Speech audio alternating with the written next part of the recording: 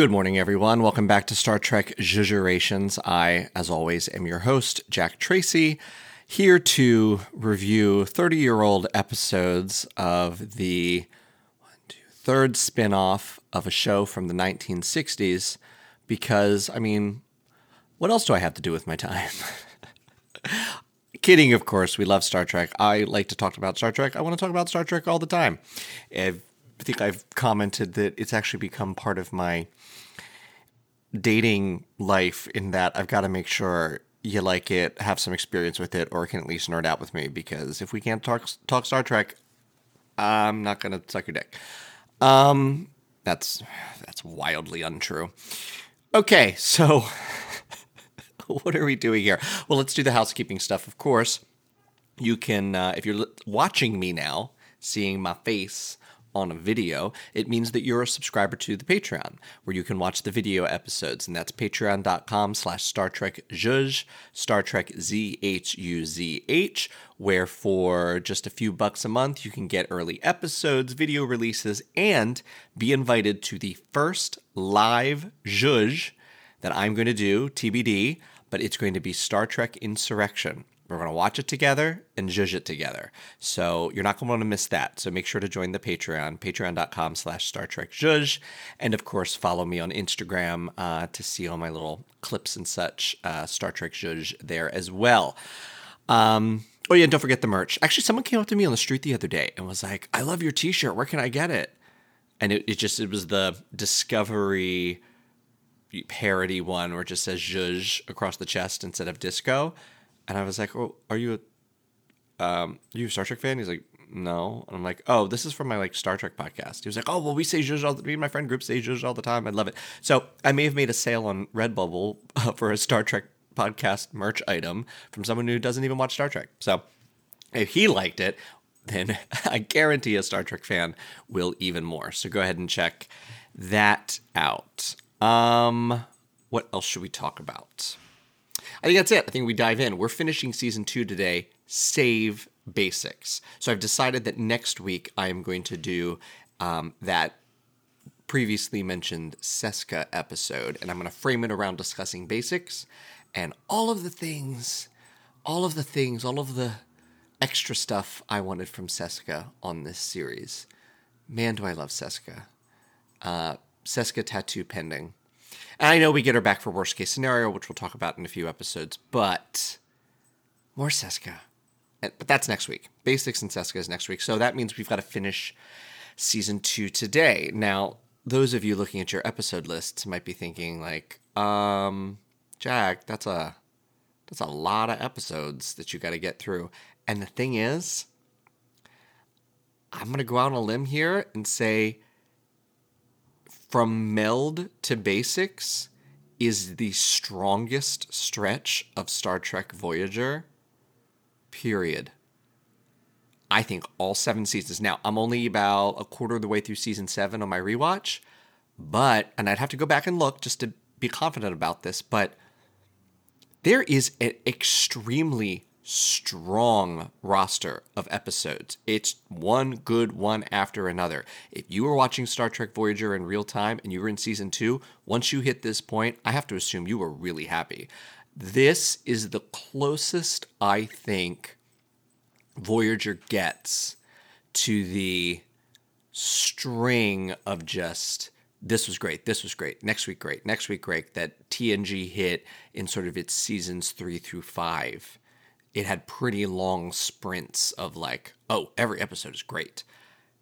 I think this is the closest Voyager gets to that. There are certainly better episodes later, but this sort of week after week after week, just killing it. So a lot of these I'm not really going to talk about. I only have 2 to zhuzh today, and one of them, I think some of you are going to disagree that I'm going to zhuzh it, but it was Captain Jeremiah, our guest. Thank you again to Captain Jeremiah, our guest last week. It's the episode he hates the most. So I felt like I should get on board and try to zhuzh it, even though I think the episode's pretty solid. But here we go. So the episodes that I am not going to zhuzh are Meld. I love Lon Suter. I really love that he died in Basics Part 2 because it was such a meaningful moment and really good drama and really good storytelling. But boy, do I wish he was around a bit more because he was just so good. But introducing Lon Suter was great, and Tim Russ's performance, losing his control, becoming violent, wanting to kill Suter, all of that, really, really, really cool. This was a very cool episode. Especially, I think the episode before this was Threshold. So I think we sort of had a reset with Threshold, and we get back into Meld, and it's like, oh, this is good. I do think we did too much mind melding on Star Trek Voyager with Tuvok. It seemed to be like a easy go-to strategy for him. And I feel like it was more sparingly used with Spock. Correct me if I'm wrong. I didn't really watch the 60 series because that is a hard watch. But I feel like much in the way that Voyager really Borged it up later, it was like we're leaning on this too much. Too many mind melds from Tuvok, I personally think. But this was a great example of it. It also makes it interesting as to why don't we see more Vulcan ship's counselors, especially if they can use melding as like a therapeutic technique. That seems to be something interesting we can explore in maybe, I bet you a Star Trek novel has done that. That sounds like something a Pocket Books novel would have done, and well. I know that there was the Vulcan counselor that took over for Troy in the post-Nemesis books, and that she didn't like Picard and blah, blah, blah, blah, blah. Anyway, everyone hated her. But, yeah, using so Tuvok sort of, he becomes a telepathic coach for Kes. He becomes a let's help B'Elanna chill the fuck out, and he's also using it to cure serial killers. So it seems like the Vulcans have a lot to do with ship's counselors. Anyway, love the episode. Then we go to Dreadnought, which is a great B'Elanna episode that is centered on her Maquis past and engineering capability, not her temper. Which again, I think I mentioned this last time or 2 times ago. Too much on B'Elanna hates being a Klingon. B'Elanna is angry all the time. This is one of those episodes where it's like, good, we ignored that. Also, oddly liked Muse from later. Again, I'm in my rewatch, so I'm deeper in Voyager right now. But just B'Elanna stories that don't have anything to do with Paris, don't have anything to do with which we don't really get into it because we're only in the first 3 seasons. But their relationship is, I mean, if they make an appearance in Picard, I do hope they're divorced by now, because that is not a good couple. So great episode about B'Elanna with her temper, and you start to get the seeds of Jonas, which, play into later stuff. Loved it. Death Wish. We finally get Q on Star Trek Voyager. Now, I love Q, but the Q of Star Trek Voyager is only mildly better than Q on Deep Space Nine. I honestly think Q only works on Next Generation. I don't think Q really works on Voyager, and we only get 3 appearances. I think Death Wish, Q in the Gray, and when his son, Q2? Something with his son, season 7. I haven't gotten to it yet. I'm not sure. Certainly, John Delancey and Kate Mulgrew are friends, and they have fun. But I didn't find any of the Q stories particularly interesting on Voyager, or his appearance necessary. However, this episode is probably his best. Seeing him in another courtroom atmosphere, despite the fact that he's like a lawyer or the prosecutor, I guess. But seeing him in a courtroom, he's a little bit more menacing again, which he started to lose over the course of TNG. That was fun. The Quinn was a great actor, great character. It was very sad when he ultimately decided to die. I thought that was very...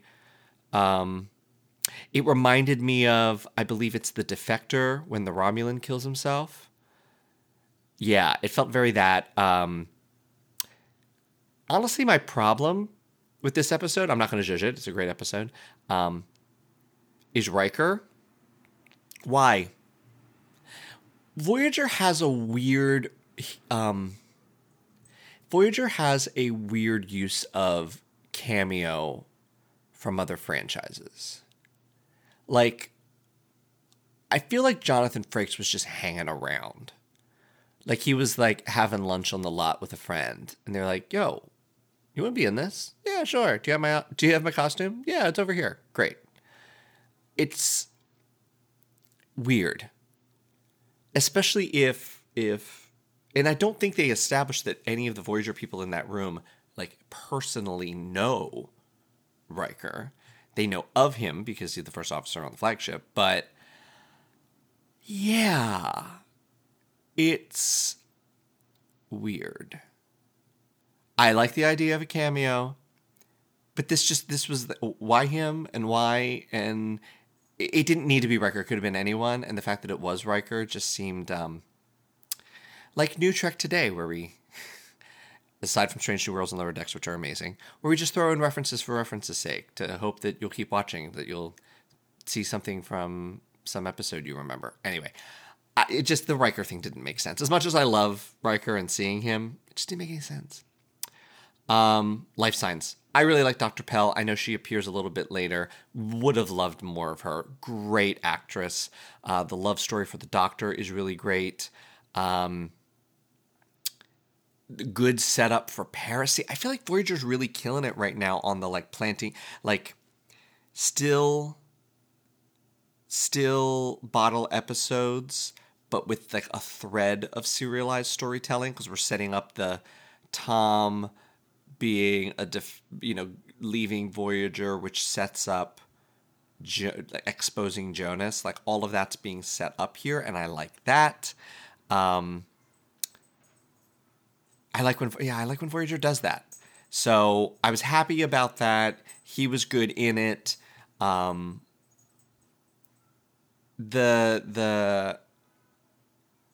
romance. Now, I get that the Doctor uses holography a lot in figuring out solutions. Makes sense. He is a hologram. He did it with Neelix's telepathic lungs, right? And now he's doing it with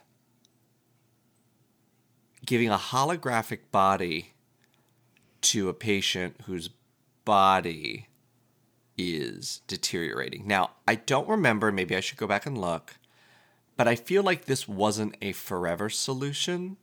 Like it couldn't do it forever. Right? Yeah, because she tries to kill the body because knowing that she'll also die. But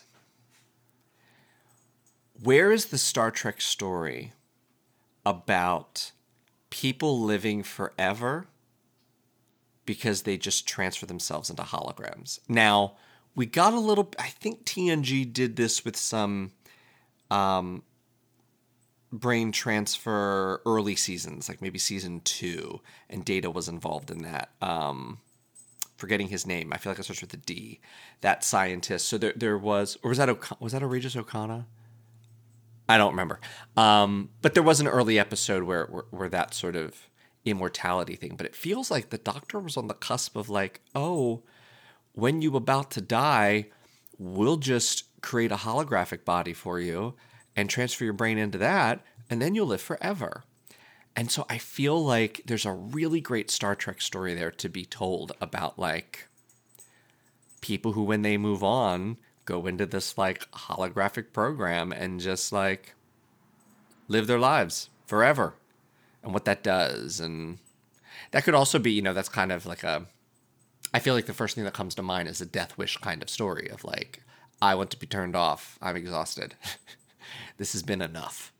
Or or with Janeway and her holographic Irish boyfriend from a couple seasons later, where it's like, this isn't real because I can change anything I want. Anyway, it feels like there are implications of what the Doctor is doing that weren't really explored. But I do think they put a ticking clock on it. I do think it wasn't going to last forever. Anyway, but that doesn't mean it couldn't develop to that point. And then what do we do as a society? Anyway, investigations. A really great Neelix episode.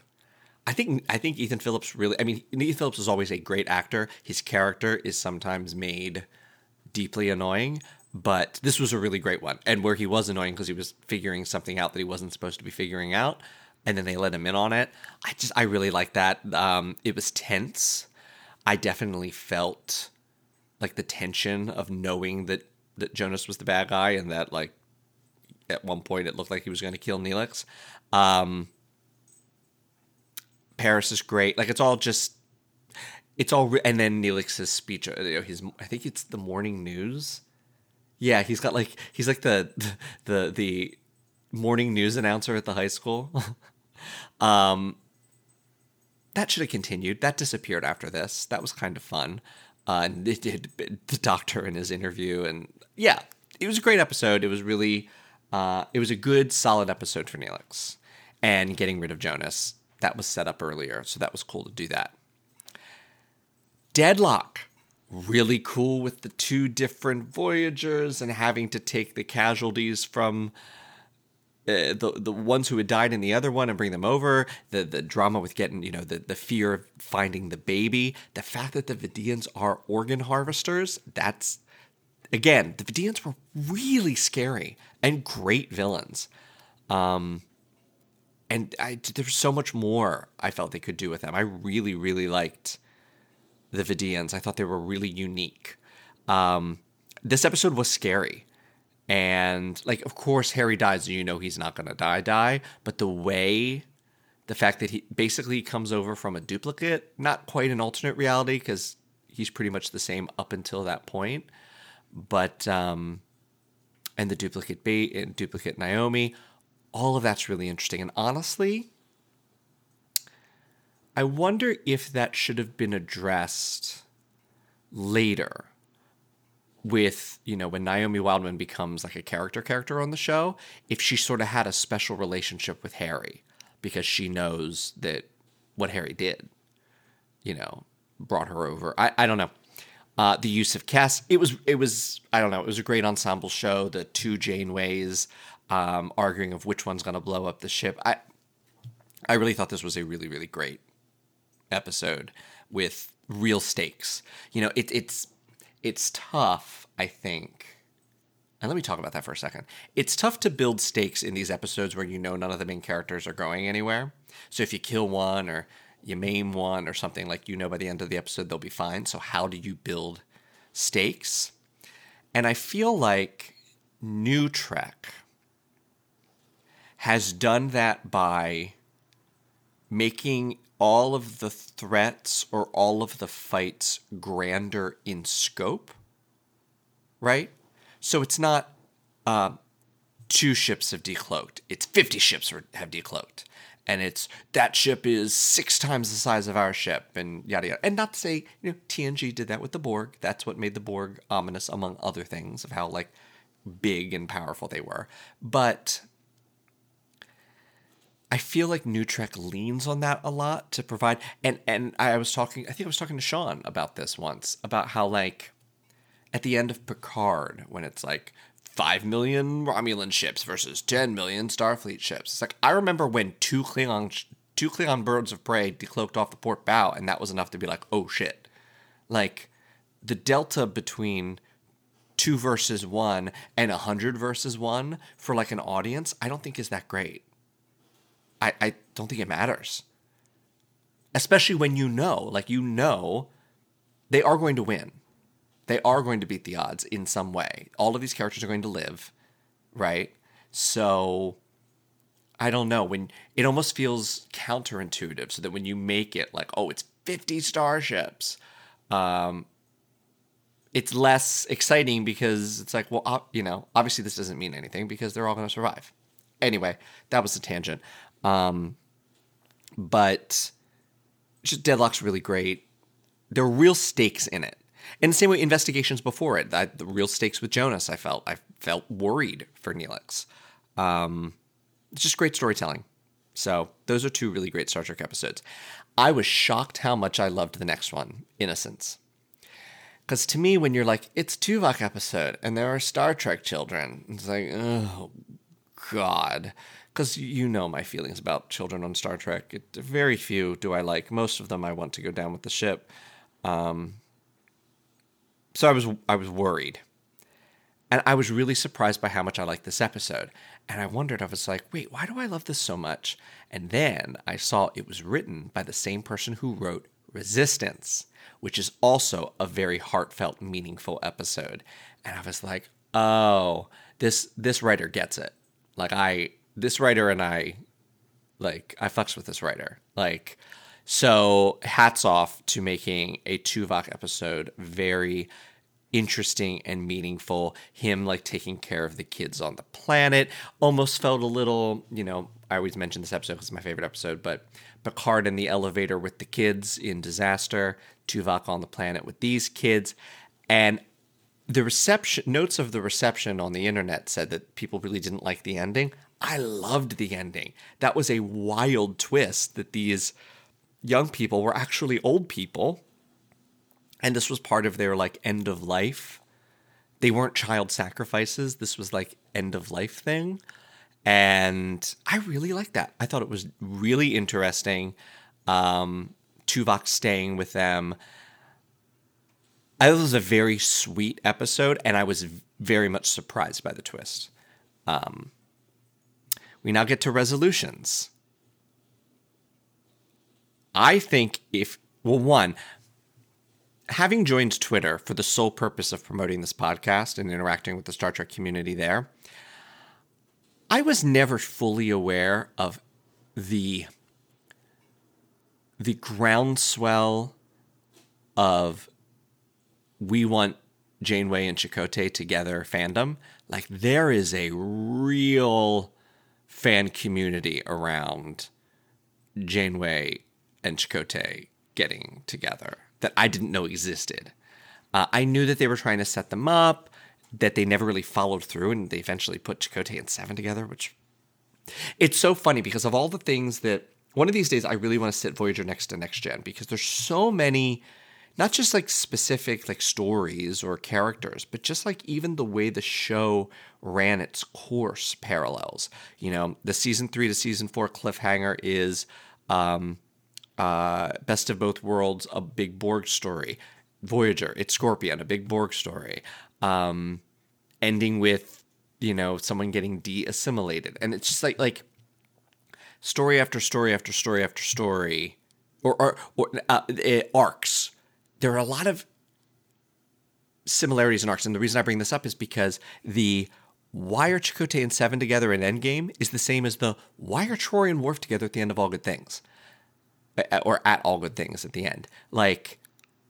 Just so many weird parallels. Anyway. So this episode is the episode for the Janeway Chakotay fandom, and it's really well acted, and it made me want them together. And watching future episodes of their, bonding and then their arguments and all of that, I'm not going to create slash fiction and fan art around it, but I think I'm part of this community. I think I wanted it to end with those two together. In some way, even if it was just a subtle nod to it. Or they get home and she wants to, I don't know, a date is set up or something. And just end it there. We don't have to have them, romantic and wedding and together, but we could have them start a relationship. I thought would be interesting. Anyway, this episode really made me want the two of them to be together, and I loved what happens when you get a Captain Tuvok and the crew, and then the argument, and then deciding to get the help from the Vidians. Loved it, loved it, loved it. Oh, I wrote that this episode had a feeling of Attached from TNG, which is another one of my favorite episodes because it deals with the Picard Beverly stuff, which I suppose I should watch before season 3 of Picard comes in. All right, so that is a extremely 1, 2, 3, 4, 5, 6, 7, 8. 1, 2, 3, 4, 5, 6, 8. Just a string of really great Star Trek episodes that I have very few complaints about. Great. Season 2 of Voyager might be, okay, of all the Berman Treks, the strongest second season of a show is Voyager, I would say. All right. Which brings us to our 2 judges. And of course, one of them, you know what it is because it's right up there with Threshold as like one of those episodes. We're going to do that last. I'm going to tackle Captain Jeremiah's most hated episode, which is The Thaw. Now, if he wouldn't have mentioned it, I probably wouldn't have judged it, except I have comments, but I don't know if I would have fully reconstructed it. But since he really dislikes this episode, I thought maybe I should tackle it. Now, I think the reason he hates it is because fuck clowns, which is fine. Some people really, really, really hate clowns. I am clown agnostic. I am a centrist moderate in the on the topic of clowns. So this is the episode where they find people in stasis and their minds are active and they go in to try to get them out of their, whatever little simulated virtual reality universe they're living in to get their bodies out because they put themselves in there because there was a big ecological disaster and they were supposed to come out of it and didn't come out of it. We see this a lot, stasis people. I don't think it's enough to be a bellwether of a bad Star Trek episode, but there's a lot of stasis people. So anyway, they go into stasis and Kim and B'Elanna go and they find that they are in this nightmare world and they're basically hostages and that, it was supposed to be a utopia from their desires and instead it created a fear-based, place with crazy killer clowns. And they have to trick the main clown who's outsmarting them into getting everybody free. So the things I like about this episode, Michael McKean, phenomenal. Great actor, really ate up that role. It's a pretty great Star Trek villain. Goes up there and really good toe-to-toe with Janeway at the end especially. Strong actor, strong role, interesting part. I would put him... It would have been interesting if that character could have returned in some capacity and him sort of be the Q of Voyager. Far more of a tormentor, far more about fear. Maybe he downloaded himself into the Voyager computer and shows up later. But this idea of the tormenting and the fear, and Michael McKean's just great. So he's great. No notes on him. I thought the plot twists of outsmarting him were good. I was definitely caught by surprise. The doctor goes in, the doctor doesn't really work. They eventually, distract him to slowly start taking things away. That doesn't really work. Janeway has to go in with her, and this is where we'll talk about it, but this I am Janeway, but I'm not Janeway. And that's how I'll trick you. That seems a little wait, what? But yeah, the plot twists and the general momentum of the episode is great. Okay. My biggest con is it's not creepy enough. It looks like the Nightmare World looks like a TOS set. Drab, basic, overhead fluorescent lighting. It's not very scary, and it looks super budget. Super budget. So it's not creepy enough. And I'm not saying it has to be Tim Burton Gothic or whatever, but it's got to be, I don't know. I don't know. It was, and if the thought was, oh, the characters have made things creepy, but this is the place where they wanted to live.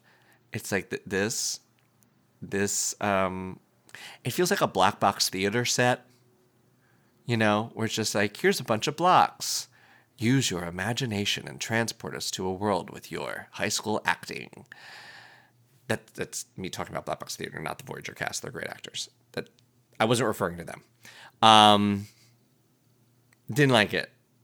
Didn't like the set. Didn't like, even like, yes, I get you made them sort of carnival people, and you didn't make it Earth Carnival. You made it Hodgepodge Alien Carnival, but no, just no. Wasn't scary enough. Everything just looked budget. It feels like this is where the jury from the Farpoint Q trial people go on recess. It's like between trials, they like hang out in Nightmare World with Michael McKean, and then it's like, oh, judge is back from lunch. We got to go back and talk about Frozen Tasha, and they're like, cool. We'll be back to terrorize you later. Yeah, that's what it kind of feels like who these people are. Not scary enough. Not Michael McKean's scary. The rest of them, no. Also, the fears aren't specific. It's just like, you're afraid because we're going to chop off your head. You're afraid because we're going to put a scalpel in you. You're afraid. Like, it's all physical fear, not mental fear. I think they make Harry old for a minute. The fears aren't specific enough to the people, especially if it's being generated from reading their minds. More specific, because that way you can learn more about a character. Again, I've said this on other episodes. Episodes like this are great windows into specific character traits of particular people, because you're in their head and you can fuck with them specifically based on their specific backstory and their concerns and their fears. And this felt way too generic when they played on the fears. Right. So we changed the set to make it more, honestly, make it a little more Pan's Labyrinth, I think. Creepy. Tim Burton, Pan's Labyrinth, something more creepy.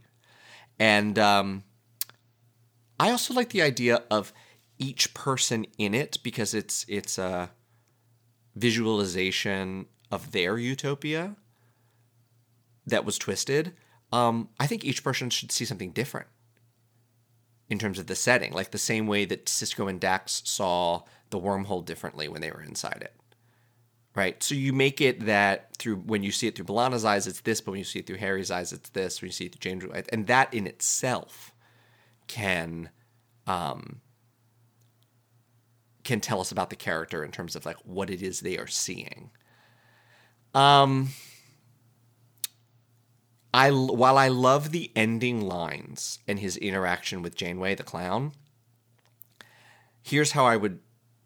So we make the fears more specific, we make the set more scary. The general concept of it is great, all of that. I think the biggest change is the way that they fix it feels just very convenient. Like, oh... Well, the whole stakes are, if you go in, you're under his control, but you have to go in to let people out. And when we put the doctor in, he couldn't quite accomplish it. So what do we? So we'll send Janeway in, but not put her under. So she's there, but she's not there, and she's a hologram, and he'll think she's there, but she's not really there. She's downloaded the system, but she's not really downloaded the system. Like, it just feels like, I don't know. It feels. Okay, sure. So instead, I think you go with the simulated brain thing. And because they were going to give him a simulated brain, he was interested at first, but then he realized it's not going to be the same. And he said, screw it. It's not going to give me the kind of torment I want. Well, what if he can't recognize that at first? So I think what they do is they create these simulated brains of particular Voyager members, including the captain, and they show up in a hostage exchange. They say, look, we are the senior officers of this ship. We have decided we will stay if you let, Harry and the people from your planet go. We will stay. And he thinks it's a trick and this and that, and he can scan them, he can realize them, whatever, that it's true and great. So the real people are released, and what we don't know is that these are holographic and simulated brains that he starts to figure out by tormenting them. So we can actually see some real frightening stuff with some of our main cast members. Maybe it's Tuvix, Chakotay, and Janeway or something like that. And I honestly think that in the end, so they get all the real people are out, he's in there with the brains, and either he realizes it and we have like an Aramis moment of like, I'm alone, or he never realizes it and they don't destroy the system because it is technically a life form now, and they don't want to destroy it because it is a life form, even if it's a creepy clown one. But they do it in a Moriarty kind of way, where he just exists in this fake world that he thinks is real with real people. Yeah. That's how I would do that one. Which brings us to Tuvix. Oh, Tuvix. Honestly, the biggest problem with this is that the character of Tuvix was, I like better than Neelix and Tuvok, and by the end of the episode I was like, yeah, let's do it. Let's keep this guy. Here are the pros. So Tuvix, there's a transporter accident because the orchids had weird properties and they're beaming up with these flowers, and it's Tuvok and Neelix, and it mushes them together into a combined new person that also has new clothing, Sure. And it ends up becoming friends with people in the crew and doing Tuvok's job, and there's a romantic issue with Kes because Kes has lost both her mentor and her partner, and she has a hard time interacting with him, but overall the ship's kind of like, we like this guy, this is cool, until the Doctor figures out how to separate them, and then Janeway and the rest of the crew are basically like, yeah, you were cool, but like, fuck you, and then sentence him to death, which the Doctor won't do, and Janeway does anyway, but then we see that it was not an easy decision for her as she walks out of sickbay and sort of emotionally deals with what she has done, which was great. Guest star was pros. Guest star's great. Love the guest star. Love Tuvix as the actor. He was great. The moral quandary was great. It was very Star Trek. And again, Janeway's last scene with her dealing with the weight of it when she leaves sickbay, great. I think it's one of Jennifer Lean's best performances. I think her thing is Kes, and Kes having to sort out her feelings for Tuvix is very, very interesting. Thought she did a great job. Liked that. The Doctor's objection to basically murdering Tuvix was great, and within his character, and it was very, the overall just story and how people reacted and how it was told was very, very, very Star Trek. Unfortunately, the science is incredibly stupid. I mean, we have seen transporter accidents in the past. It's usually like makes a double, saves you in the pattern buffer, right? I can get behind that, but we've seen what happened with the transporter accident, and like when it made Vulcan soup in the motion picture, it was like, we need another science officer. This one's all melty. And it's like, kill me, like, right? That's what would have probably happened. The fact that it combined them into a new sentient life and made a cool new costume for it, that was dumb. It's just that I couldn't get behind the episode after that happened. The episode also, and the fact that it didn't have any medical issues. It was like, this integrated perfectly, and it's a perfectly functioning thing. You'd think it'd be like, it doesn't have a liver. We need a holographic liver. Also, the fact that it didn't deal with Tuvix and Neelix and their relationship, right? Because that was always like I guess they were trying to do an Odo Quark thing that didn't really work. But they've dealt with it in other episodes. It really doesn't hit until Rise. But, yeah, it's just, They never mention that they were one person again. They don't mention the memories of it. It doesn't lead anything to their relationship growing or becoming different. It's just, it's kind of it's a throwaway of the two of them. Another con, the idea of creating a new life and deciding whether to stay as it is or go back to the old way was done much better with Tuvok in riddles, when he loses his ability, loses his logic, loses his control over his emotions, and actually is a bit, he loses a lot of his skills and knowledge and is a bit more, let's just say, simple and creative. And like, what that made that episode better is that it was his choice to ultimately go back, not Janeway sentencing him to death. So that issue was done much better, I think, in that episode. So if I'm going to judge Tuvix, the first thing I'm going to do is I'm taking out the entire transporter piece of it all. And I think you get a merged Neelix Tuvix better in one of two ways. One, you make it a Katra search for Spock kind of thing, where Tuvok puts himself in Neelix because there's some accident he's going to die. And not only is Neelix storing Tuvok, but because of Talaxian something, they actually start merging. In the same way that, McCoy went a little crazy, but have this be like basically it's a new personality, a new person. And you can have it that Neelix, he even takes on the name of Tuvix to honor that Tuvok is in him now or something like that. And he feels that he is a new person. It hurts his relationship with Kes. He doesn't want to go back because he has Tuvok's, intelligence and tactical knowledge, and he feels more useful on the ship, and right. And then you can still have the Janeway like forcing him to go back to the way he was, even though he doesn't want it. So you can still have that issue if you want that issue still in the episode, or you encounter some sort of alien pod planet like Invasion of the Body Snatchers kind of thing, where the way it sort of like a Venus flytrap kind of thing, and then the way it procreates is it basically zaps the DNA and mental synaptic energy or whatever of a victim, and then creates kind of a duplicate out of the material, but it's like its species. And here it did it to both Tuvok and Neelix and sort of merged what it got from them into this thing.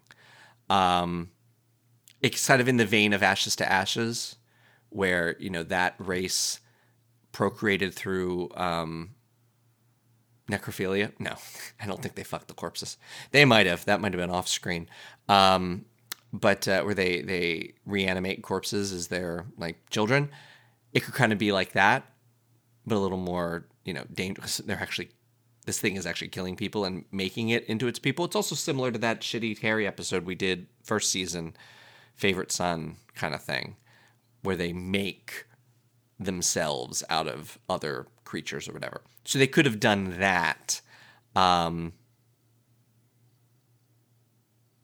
then the dilemma, they kind of dance around it. I don't think they ever really put it clearly. Janeway does say it, but I don't think they talk about it enough, which is, she says, like, at what point did they go from a transporter accident to a new life form? And I think the issue underlying that is, did they die at that moment? And if so, is resurrecting two dead friends worth killing a new thing? And now that I'm saying that out loud, I feel like that happened in Voyager later. I feel like I just watched an episode like that. The cost of preserving or of saving a friend was killing a life form or something. It was a season 6 or season 7 episode. I can't recall it right now, but I feel like I saw that recently. But yeah, that's the more underlying dilemma. Like, did Tuvok and Neelix die? That should have been explored more. And then Janeway could justify her choice a bit less, And also, if you had this new creation, this Tuvix, not being able to fulfill the duties of specifically Tuvok. Janeway could sort of put her decision not just in, they're my friends, I want them back, but in, this ship needs its tactical officer to get home, which, again, was what Neelix convinced Tuvok of when he became a baker. I guess he was a pastry chef. When Tuvok was preparing for the Great British Bake Off, instead of manning tactical, and Neelix tells him, hey, we need to fix your brain so you can fire phasers. And he was like, aight, let's do it. So it could be a little more of that, where Janeway, and it doesn't have to be his choice, Tuvix's choice, but Janeway's just we need our tactical officer, and I'm making this decision on behalf of the needs of this crew to get them home. That could have been, in there to make this a little better. And honestly, I think some of the crew should have been pro Tuvix.